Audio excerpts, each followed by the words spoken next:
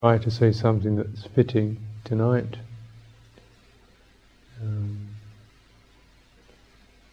This is third evening, third day. What are we on? Third day? It's the third day? Yeah. Okay, great. Shows where I'm at. And those of you who've been on retreats, you know the third day. It's truth that the dark night of the soul is not just a Christian concept. This is where some of the pummelings of your life, which have left you numb, the numbness starts to fade out, and some of the pains start to sort of become more prominent.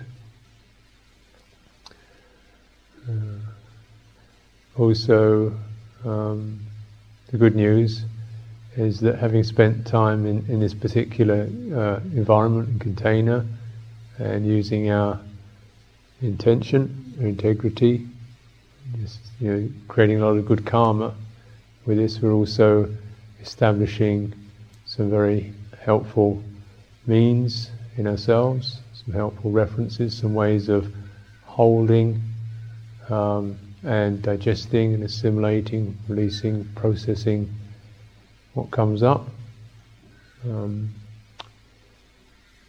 hopefully becoming a little lighter and steadier as the days go on. So, mindfulness of breathing, and the topic of mindfulness naturally is always a pertinent one.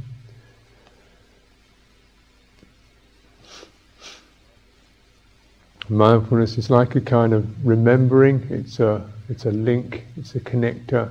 It keeps us in touch. And its relevance when we look at something like the meditation topic, breath, example, then mindfulness is of breathing in and out breathing, anapanasati. So that's what it's staked to. That's what it's tied to. That's its kind of basic theme, in and out, as if you like, a kind of something that pins it to a particular point. Point is not fixed as such. It's a fixed reference to an energetic process. So we're not particularly focusing on a point in the body, the nose or the abdomen. It's not mindfulness of the nose or mindfulness of the abdomen. Mindfulness of in and out. So we're mindful of a particular rhythm. Mindfulness is posted at that rhythm. This doesn't mean that it's completely wrong to locate that in your body, but just to recognize that the mindfulness is based upon the rhythm of in and out breath, and how you experience that. What I'm suggesting in terms of this retreat, in terms of my own practice, is that one does not confuse breathing with breath. One doesn't limit breathing to a particular point in the body, and that many of the cleansing and energizing effects that come from the rhythm of breathing in and out, which is a natural calming and nourishing rhythm, are felt more globally. As a thing, the whole body resonates with it. And it seems a shame to miss out on that. Now, it doesn't mean you're darting all over your body, does it? Like, now your nose, now your knee, to be mindful of that. But you're actually, because your mindfulness is placed on a rhythmic experience of energy change, then in that and you're aware of your whole body. It's rather like, if you want to feel the temperature of the bath water, you only have to. You can stick your finger anywhere in that bath, and you'll feel the temperature of the bath water. You don't have to stick it in every centimetre of the bath water simultaneously. Just one place, to get the effect of it. So in this, by not particularly seeking a specific point of the water, but just the fact of water, the fact of flow, and that flow and energy is a global experience for the body. Then, where just tapping into that, then you get the sense of the resonance of effects, which have nourishing, vitalizing effects for the whole body field. And also, when we attune to the body field, the energetic field of the body, then we're also in tune with that field which the mind is conditioned by, and which the thinking or the speaking activities are conditioned by. They all arise out of that particular field. Just as when we feel emotionally excited, it affects our way of thinking. When we feel physically tense, it affects the way we speak. When we feel physically relaxed and happy and nourished and warm and loving and so on, then our voice, is different from when we feel threatened or nervy. It's just they all goes together. So by doing this, then actually focusing on that place or that the energetic experience, then you're referring to and cleaning and helping to heal the whole of your body, speech, mind experience. Also, of course, you're also tuning into all of that. This happens whether you like it or not, actually. Certainly, on one level, one would like to not tune into some of the effects, but it happens anyway. We often think it's because we're not mindful enough, we haven't really concentrated hard enough on the breath, so these thoughts keep coming in. But actually, it's because you're pointing your attention to a place which is which these traces of karma reside in. So you pick them up. The process of mindfulness is not that these thoughts and moods shouldn't arise, but that one should be able to stay posted in that, or positioned in that energetic flow, the breath flow, which isn't the air particularly, it's the sense of what breathing actually is felt as, which is a rising up, a flowing in, a vitalization, and a releasing, a relaxing, a letting go and emptying out. So you get this kind of this is the loop of it.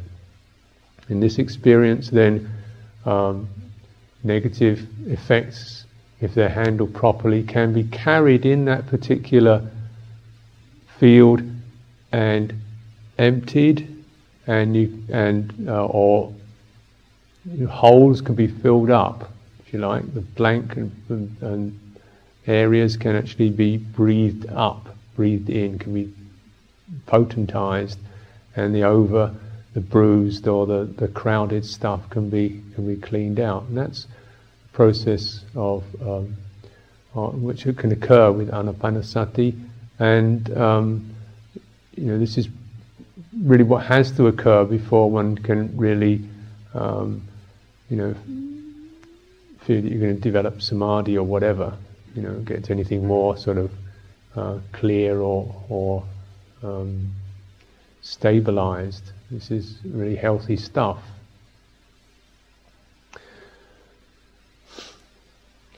So just to consider that, that you have a central pole or a central axis, which is the in and out, and then around that there's a certain field or a certain dimension or arena within which stuff appears, stuff manifests for you. You can, in a way, when you're focusing on breathing, then probably you feel the general arena is your body. That's where it starts, as your boundaries like that, feeling it. So we're in this bodily experience. And what can occur, of course, is that within that there are certain overflows. Suddenly other things start pouring in. And then you have the choice to either say, well, no, this is not relevant right now. It's just, you can kind of say, body, just be in the body. Or you can feel, well, actually, this is relevant.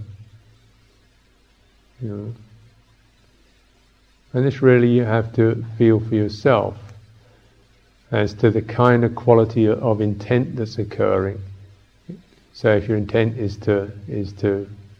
about getting out of all this, or then in a way, because if your intent is just to distract, intention is to avoid and distract, then to acknowledge that and to remember, practicing mindfulness is trying to establish this particular stability, and it's not good to damage your intent. It's the only thing you got, really. It's very important. If you set up a particular kind of intention, that's what you're deliberately inclining to do, and you feel you can rely on that.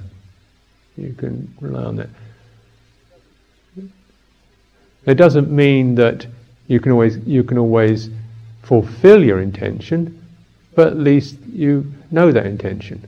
You don't just give it away. It may be that you get overwhelmed by something, but you haven't actually, copped out or given away or betrayed yourself. You haven't, it's just because you got captured, you got taken over.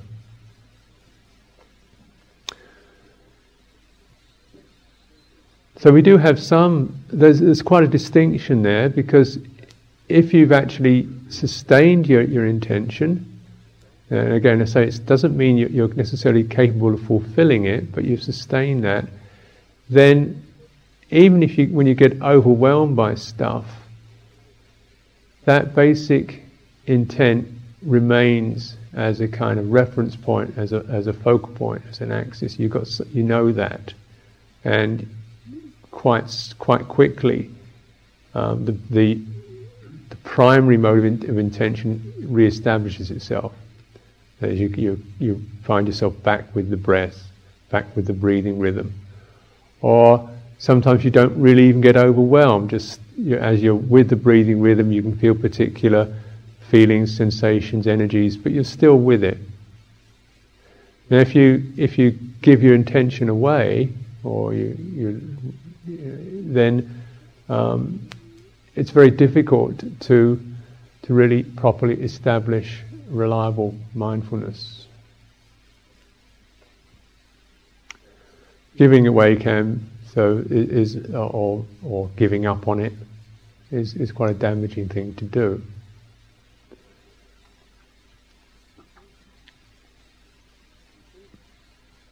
Whenever we do that, then in a way you have to quite clearly acknowledge that that wasn't right, that wasn't, it was wrong, stupid, or made a mistake, and re-establish it. And this is a standard practice in Buddhist practice. It obviously occurs in terms of precepts, which again, we intend to keep precepts. You set up the intention, and sometimes you get blown away. You lose the thread. But your intention was to keep it, but you got overwhelmed. You lost your temper. You just got too sad or something. You got overwhelmed by something, but you didn't kind of give it away. You didn't think, oh well, I think I'll do that for a change. Go out and shoot some birds or something. The hell of it. Saturday afternoon, nothing to do. Get there, go and shoot some birds. But maybe, you had that intention and you got bitten by some ant or something. You thought, oops, oh dear. And you lost it. And of course, mostly this occurs with speech. When suddenly a powerful thing comes up and you blab, you swear, you curse, you say something that's not true, vengeful speech, gossipy speech, stabbing speech, undercutting speech. I don't need to go on, do I? The axe in the mouth, they call it. And you got overwhelmed, you're a bit stressed out, and you lost your rag, as it were. And so out this stuff came. But your intention, you didn't do it casually, wasn't you didn't give it away. So in a way, coming back, okay, re-establish. Now that's on the level of precepts, because again, you've set up precepts. If you're going to do this, then consider. It doesn't mean this is. I'm going to be able to keep these perfectly forever. Otherwise, I'm going to. Doesn't mean there's no way of re-establishing precepts. So it's not like cardinal sin or something that's unrecognized, unredeemable. That's important to realize that you can always re-establish, but you don't re-establish if you deliberately gave it away, because it doesn't stick. Your intention has got weak because you're not really there with it, so it doesn't have much strength. Problem is, then you get overwhelmed much more easily, blown away much more easily. What I'm saying is, when one has set up an intent, then if you get overwhelmed, you get blown away, that's okay.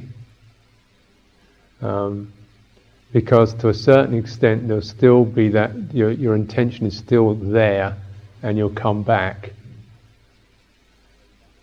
If you give it away lightly or give it away casually, it's difficult to really re-establish that, and you lose a sense of centrality, a sense of axis. And that occurs not just in terms of your meditation object, which is thing we're doing for this retreat or this particular time. More seriously, it occurs in terms of your precepts, in terms of the kind of feelings that you have about living your life. What are you doing with your life? If you can't establish an intention, then you're not living your life. You're out there in the water, and whatever wave comes along. So, and to have not lived one's life is tragic, really. So it comes down to that. If your intention is to be truthful, to wake up, then you have to stay with that. And it doesn't mean that you're never going to lose the thread, but you keep coming back to that intention.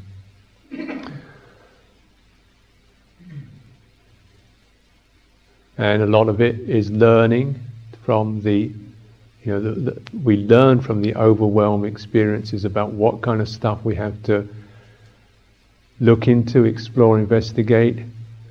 We learn about what kind of resources we need to be able to hold some of this stuff, and hold it with compassion and explore it and work it out. We begin to get a window on the kind of things that people at large in general are experiencing, in the sense of compassion and extends through that. And these are all valuable life experiences, to be learning, to be exploring, to be compassionate. This is vital stuff. This is being alive. It's not always an easy ride, but it's really living your life. It's being alive, rather than being something like a bit of driftwood that's dead and just floating around in the sea.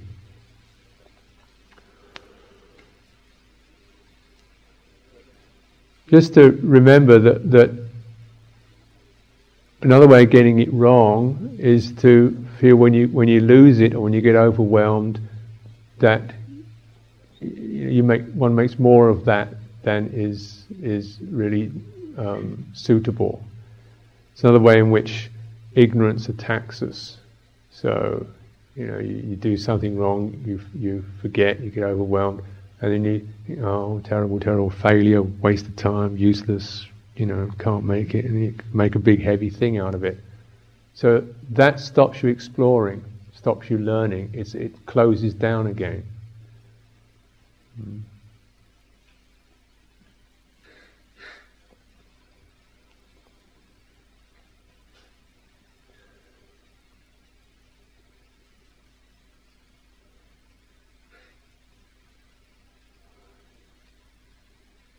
Mindfulness just keeps bringing us back to our basic intent, and as it's one of its primary purposes.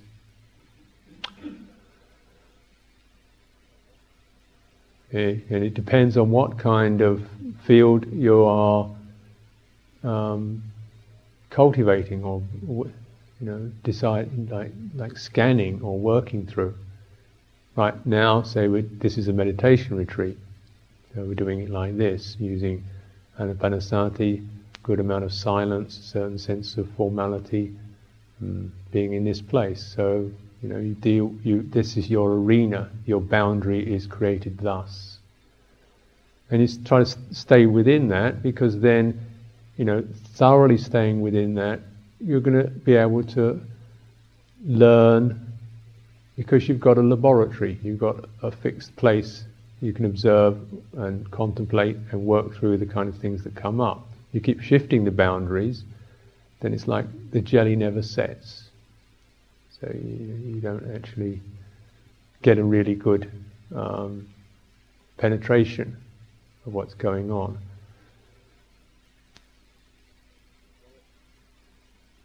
So another facet of mindfulness is it establishes a boundary that's suitable for that particular intention.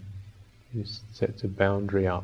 And again, a boundary is something to be cared for, has to be supported, has to be enhanced, has to be monitored.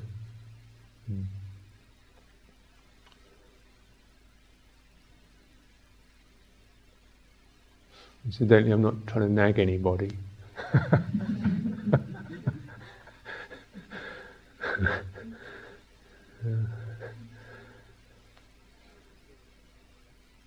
It's just these are things to learn for just recognizing how it operates, how your practice can operate. Then you can kind of use this model, take it into other situations in your life.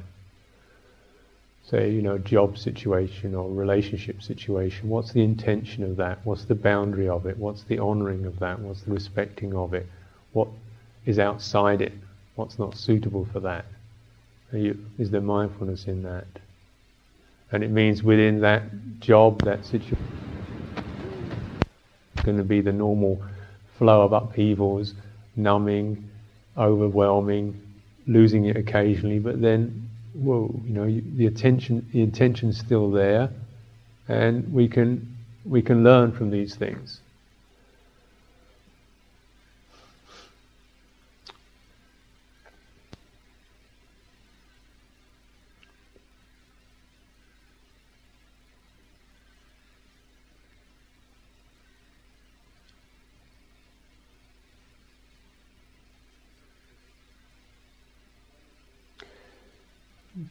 boundaries are things that are very important for life, for proper life. Everything lives within its own field.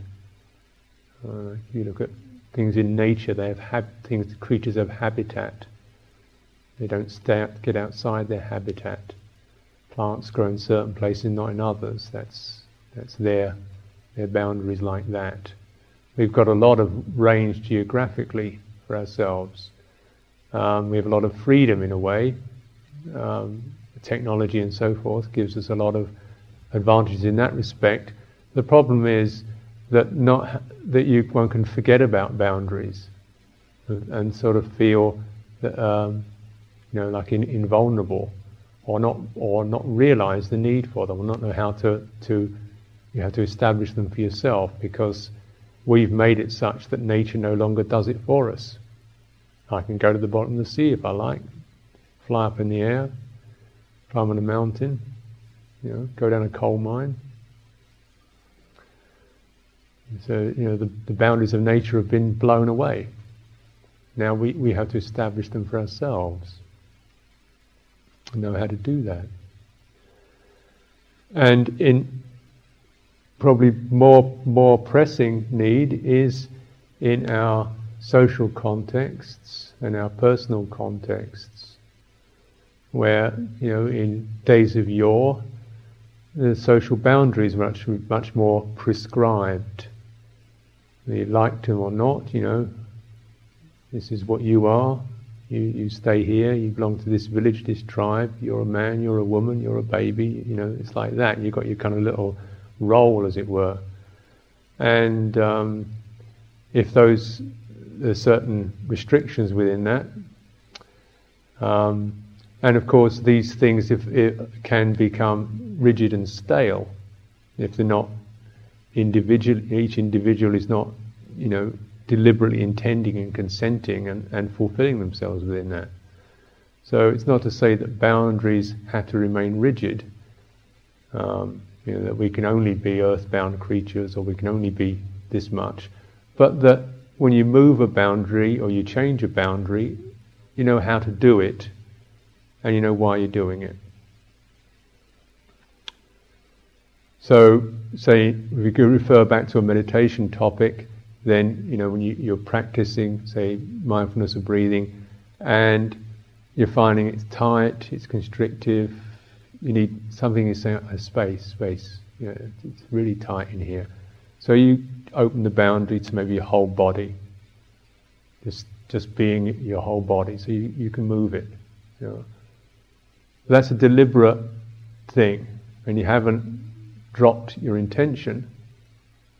Maybe you're still with that sort of rhythmic flow, or you're still with the larger theme of the practice, and you just shifted the boundaries. And yet that was not done carelessly, but done through wisdom. And you can flex them dependent on what the particular need is. The saying, walking up and down, where you've got a rather large boundary of a meditation path that you walk inside, you kind of cross it backwards and forwards, you stay within that. Again, if in walking meditation, if you don't establish a boundary, then it can get very sort of, unsuitable. You're just kind of wandering around. Is not walking meditation. Unless you feel you need so much space that maybe, your walking meditation is going to be a circuit of Gaia House and back. Okay, a bit more space is needed. Or maybe South Devon, So it's quite nice when you kind of long distance walks, but not in this retreat, Then you make that, you call it a pilgrimage then. So you stay within that particular, you've changed the boundary, but you've established it. And you said, okay, now the rules are this, that. If I'm doing a pilgrimage of South Devon, that means I don't get on a boat to France, and I stay with it, and I keep going through it, no matter what, or, and practice with that.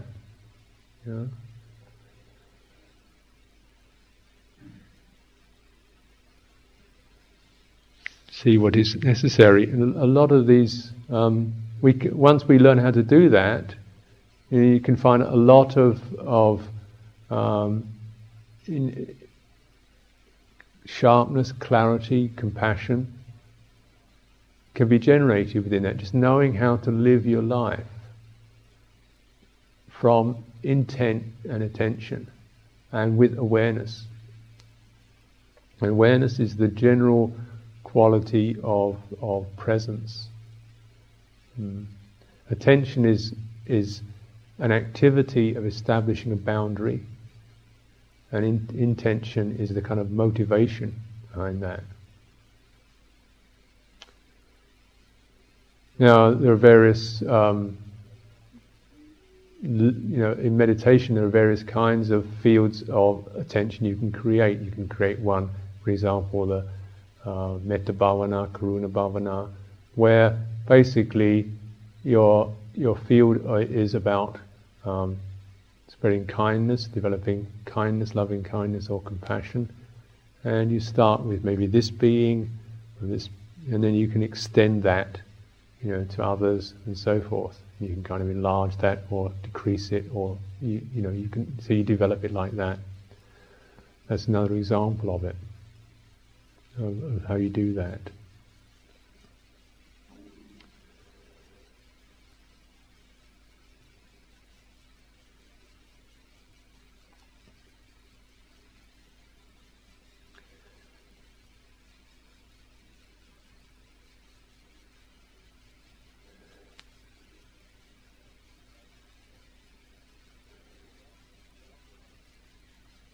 A lot of these are both karma, intention and attention. They're karma products. They're deliberately created. They're deliberately established. They're karma.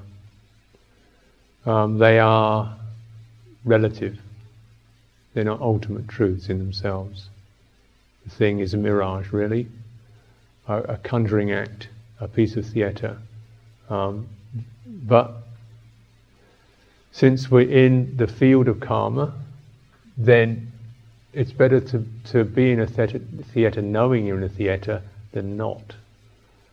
And if you haven't established these things deliberately, they get established anyway, and they're chaotic, and they are not yours. They're not your life. And so quite a lot of the negative karma that we experience is not because of something we deliberately did, but because of what we've associated with and how our intentions and attention have been hijacked, swept away, captured by these other things. So I think we all recognize one obvious criminal, if you like, a pirate of boundaries and intention is advertising, the kind of thing you get saturated with as a prime example of conditioning. You will be better if you eat baked beans, and so forth. That's not the worst of it. So there's a lot of that kind of propaganda going on. And one of the, say, beyond baked beans or trainers or Rolex watches or whatever, the fundamental message is you will be better by having something, getting something, a sense object, something outside of yourself, something outside of what you are, something that actually has nothing to do with what you are. Something you can never really have, something created by somebody else that you can never really have, is somehow going to make you better. And it's an impossibility that such a thing could happen. If it's not yours, it couldn't possibly make you any better. And obviously with sense objects, you recognize, well, the Rolex watch or whatever is going to be, buzz for a week, And you kind of flash it at the club, like, don't look at the time, Have a little time, And people are like, whoa, you've got a Rolex watch. But then after a month, it's, how many times do you want to tell the time to people before it's kind of worn, anything breaks down or whatever, chuck it away. And other things that just wear out, sense objects and physical objects, you realise, this doesn't make you any better. It's confusing. This is a very powerful piece of kind of subliminal and explicit propaganda. Something outside of yourself is going to make you better. And particularly with sense objects, possessions, it's clear that they are not you. They're not yours. They can't be held. If they are held, their charisma, their glory fades anyway. And one of the most kind of damaging things is the subtext of the message is actually you are inadequate. You need filling up with something. This is going to do it. You think, okay, well it wasn't that, but it will be this instead. So you can dart around like that. And then beyond sense objects, of course, there are other things, aren't there? Less tactile and tangible, but perhaps more seductive. Status, role, power, position, so forth. Something that is kind of given to you or placed upon you, and perhaps even by other people who keep giving it to you and saying it to you. After all, you believe it. There's a certain sort of definition or whatever. So you consent to that, to being that. Sometimes this isn't even something you ever really, really wanted. It kind of just happened. And, people looked happy. You got a bit of approval. Say, oh, that's what I am. I'm a meditation teacher. Oh, I didn't want to be a meditation teacher.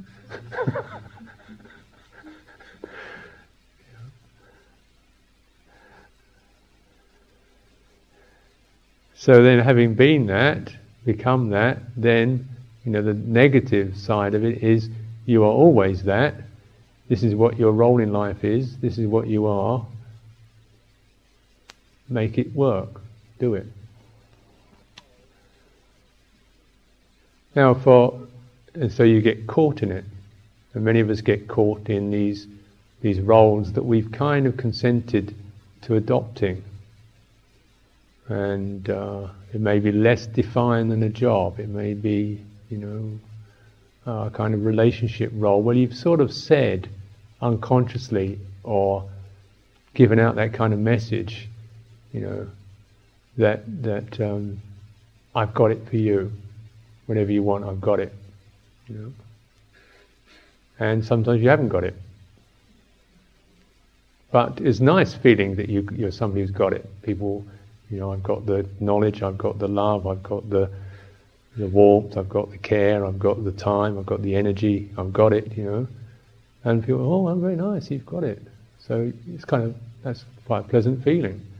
But then sometimes we haven't got it, and then people come to collect the rent, as it were. I haven't got it. No, you got it, give it me, but I haven't got it. No, you are the person who's got it.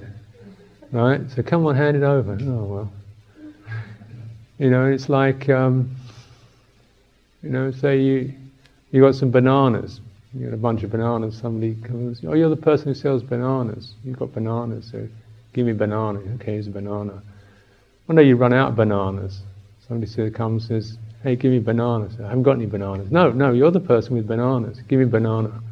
I need bananas. I really need bananas. I need your bananas. Your bananas are the best bananas ever. I haven't got any bananas. They say, no, come on, this is desperate. So you say, okay, have a finger. So you give them a finger.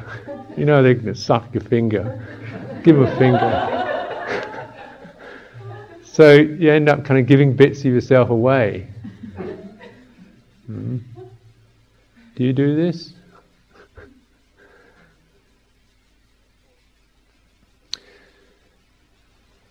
Okay.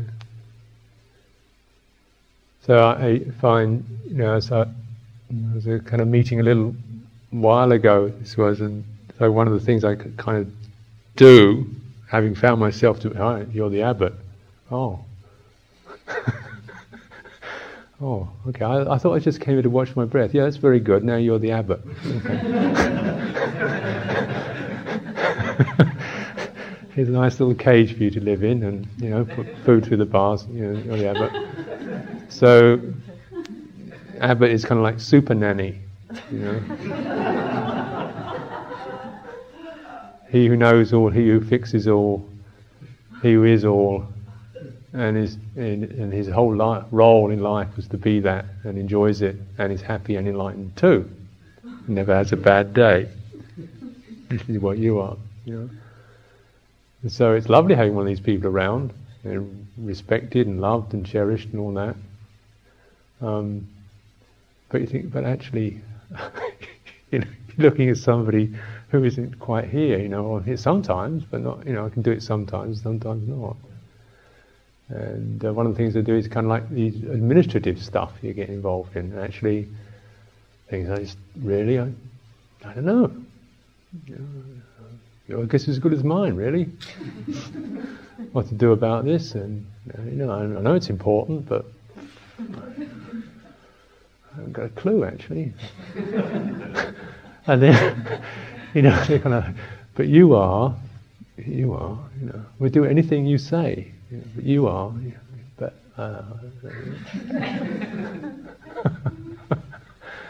And just noticing sometimes, you get so hypnotized by that. You say, well, all right, I'll do it. I'll leave it to me, I'll do it. Leave it to me, I'll do it. Then at least they'll go away. And then you really get a sense of you lost something there. You didn't have a boundary. You adopted a boundary that wasn't yours. Or was only yours sometimes. Not to say it can never be yours, but now it's here. Now it's, it changes. And say in my case, my primary intention in life is not to be an abbot. It's, it's to be clear, to develop more and more realization that what I'm really looking for is understanding. To me, that's about clarity. It's about compassion. So it's not, it's not something that shuts everybody else out. And so one has to, in a way, conventionally speaking, define or you act around that, and realizing that the actual conventional statistics of that are going to change from time to time, because you're dealing essentially with an underlying tone.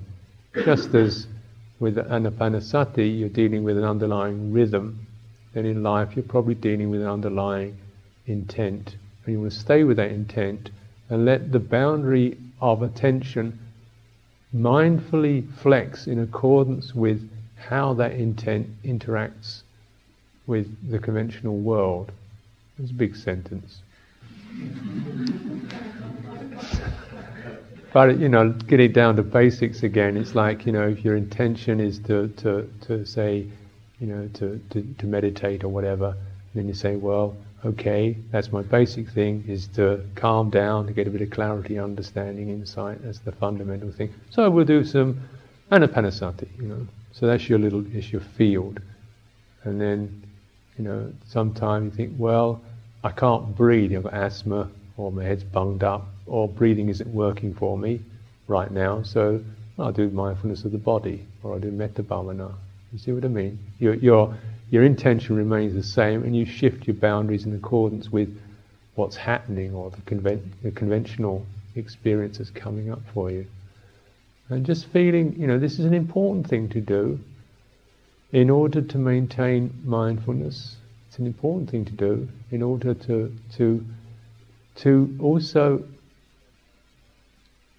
develop the quality of intent, to enhance it, to make something that is alive and vital for you.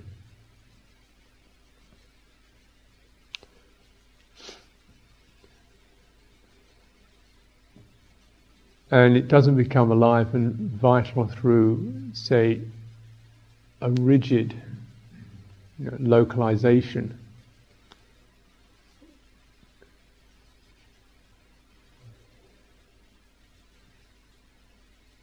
Of attention.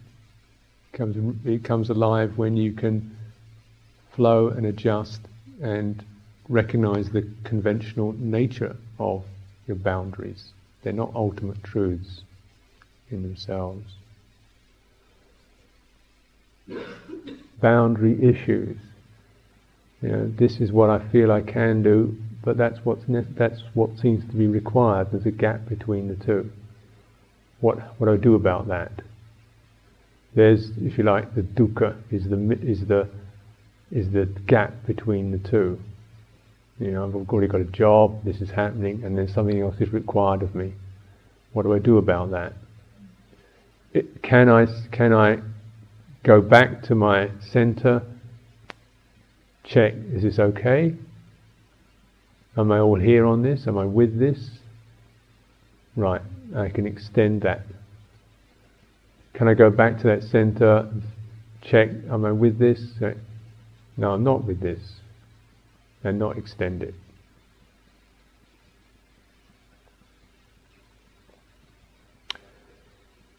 And a lot of it is about, this is where we learn to understand or the experience of dukkha. It's like we can either respond to that by taking it on, recognizing if you do extend your boundaries, it means you've got to be capable and willing to receive the increase of effects that occur, the change of effects that occur. You're not getting it, there's going to be more stuff in a way. If you don't extend your boundary, then you're going to have to deal with the sense of disappointment. A need was not met, a job was not done, something that seemed to be required, seemed to be asked of you, you weren't capable or didn't seem right to do. And then there's the disappointment of that. And we lose our intent, or we lose stability when we try to avoid dukkha. This is where you get yourself in big trouble, when you try to avoid the sign of dukkha. Dukkha is a sign we have to come to terms with. So when we try to avoid dukkha, then, or rather than disappoint, I'll do it anyway. And you lose balance. You overcommit or you overextend yourself beyond what you can really manage or do in order to not disappoint or not let down or not be seen as lesser or whatever. And then so you kind of overcommit, overdo, get blown away and get blamed. or get established as somebody who actually, she can do everything, she's already overextended, she likes overextending, so give her a bit more, That's what she's here for, she loves doing it, And then you extend, and then, she's on a power trip, egomaniac or whatever. So you can't actually, there's no way you can wriggle that you can avoid the dukkha. So it's best to be able to be able to handle dukkha when you're still in touch with your center, when you've still got your central axis there, when you're mindful, rather than to drop your intention, let go of your boundary carelessly, and still get the dukkha anyway, without the sense of centeredness or resource to be able to handle it, which is what happens. So often in life we take on something, in that example, something you really can't do, you overextend, the dukkha still is there, and there's also, but what's worse is your sense of inner centeredness, inner polarity has become confused, and it gets more difficult to get back to. And particularly if you created karma with that is you've actually established connections, relationships, jobs, and so on that have been based upon your overextended boundary, or your unwillingness to establish a boundary. Because the way that karma is a something that demands more. Karma is something that either it escalates. If you don't reduce it, it escalates. It doesn't stay. It's not steady state experience. Karma is hungry for more. It's action. It wants action. It wants results. And so it will keep pulling out. And in this particular karmic predicament that we're in, we're also interacting with the karma of other people, many of whom are out of control. We're all out of control sometime, we all go out of control. Cooperating in other people's out of controlness is not considered compassionate or a wise thing to do. It's like, I'm on ship, you're out in the water, so I leave my ship and jump into the water and drown with you. Sort of, rather than stand on my ship and show you a line. So this is one of the things to just to consider. In life, in relationships with other people, in what you're setting yourself up to do. Because the thing is that if you've established those particular patterns, and many of us have established patterns of fuzziness and not really knowing, not really being centered, not really having a core, not really having taken refuge, if you like, in the Buddhist sense of the word, Buddha, Dhamma, Sangha, kind of a refuge in awakeness, truthfulness, and humanity, then we can have established particular patterns that we then reiterate. A strain pattern, for example. Like, I'm only really practicing if I get that comforting feeling of straining. That means that's when people say you're making a good effort, when I'm in that kind of strained state. One is you get used to, if you've been acclimatized to doing that, then in a way you start to do it to yourself. Nobody else is asking you to extend, but you got used to overextending as something that is the thing to do, to show you're really going for it. So you get used to overextending and then collapsing.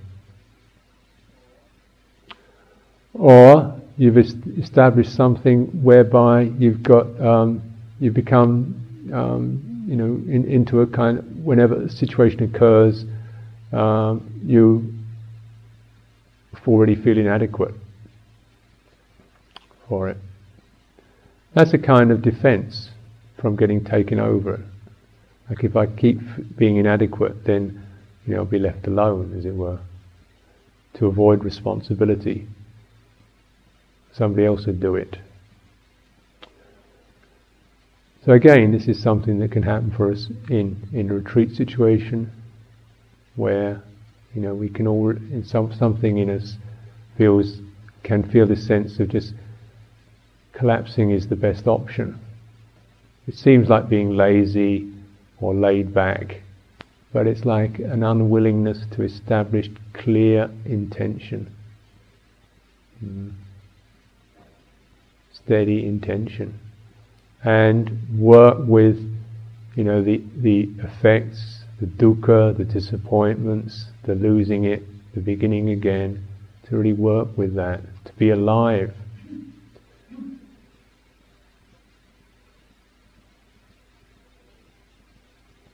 So, there's a kind of death that can occur. The death either into a false sense of security by not, by inadequacy, or by not extending, not making an effort. Feeling, just play it very safe. Or the chaos of overextending.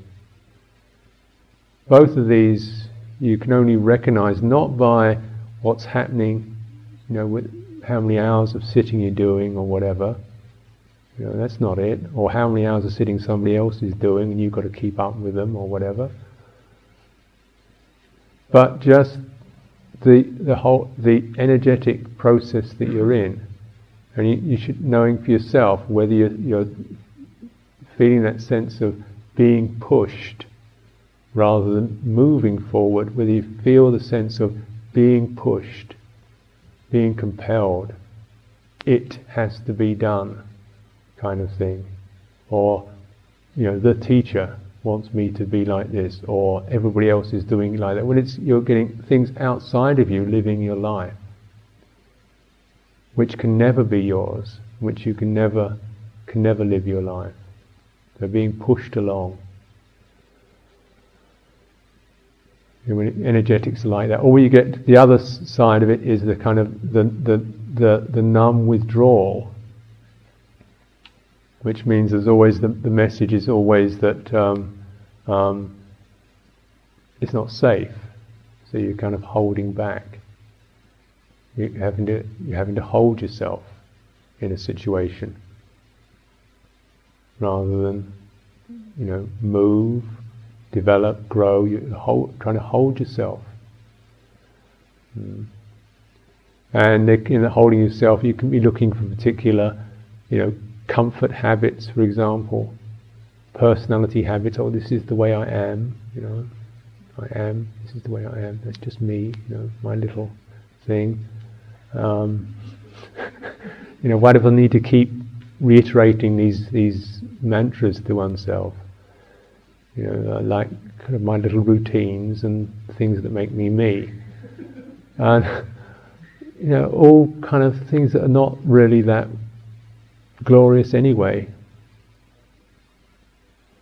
Holding yourself, holding back, fear of coming alive, fear of letting go, fear of going, into a process whereby one will experience, the winning, the losing, and you'll have to learn, and you won't have a fixed model to be. But you'll be with the rhythm of it. You'll be with the intent of it. You'll be with the primal axis of it, the axis of awakening. You'll be with that primary intention.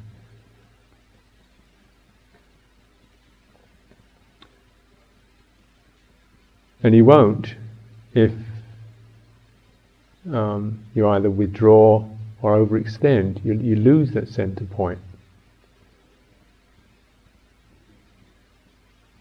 You get confused.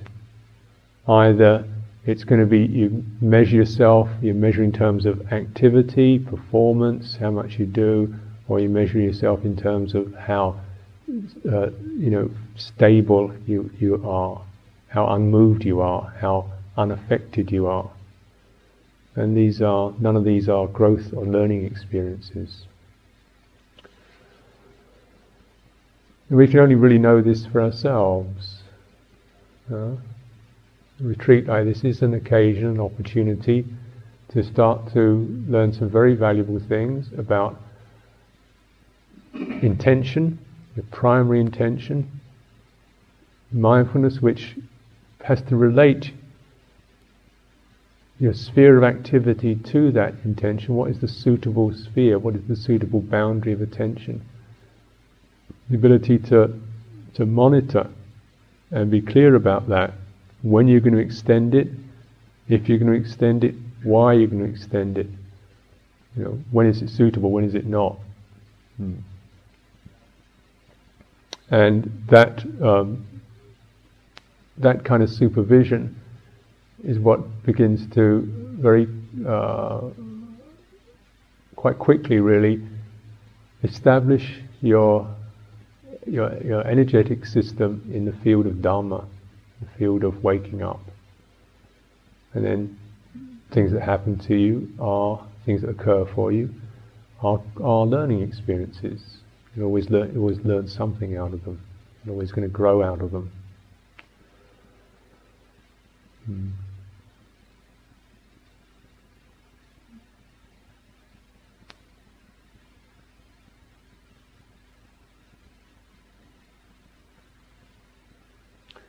So I'll offer this for your reflection.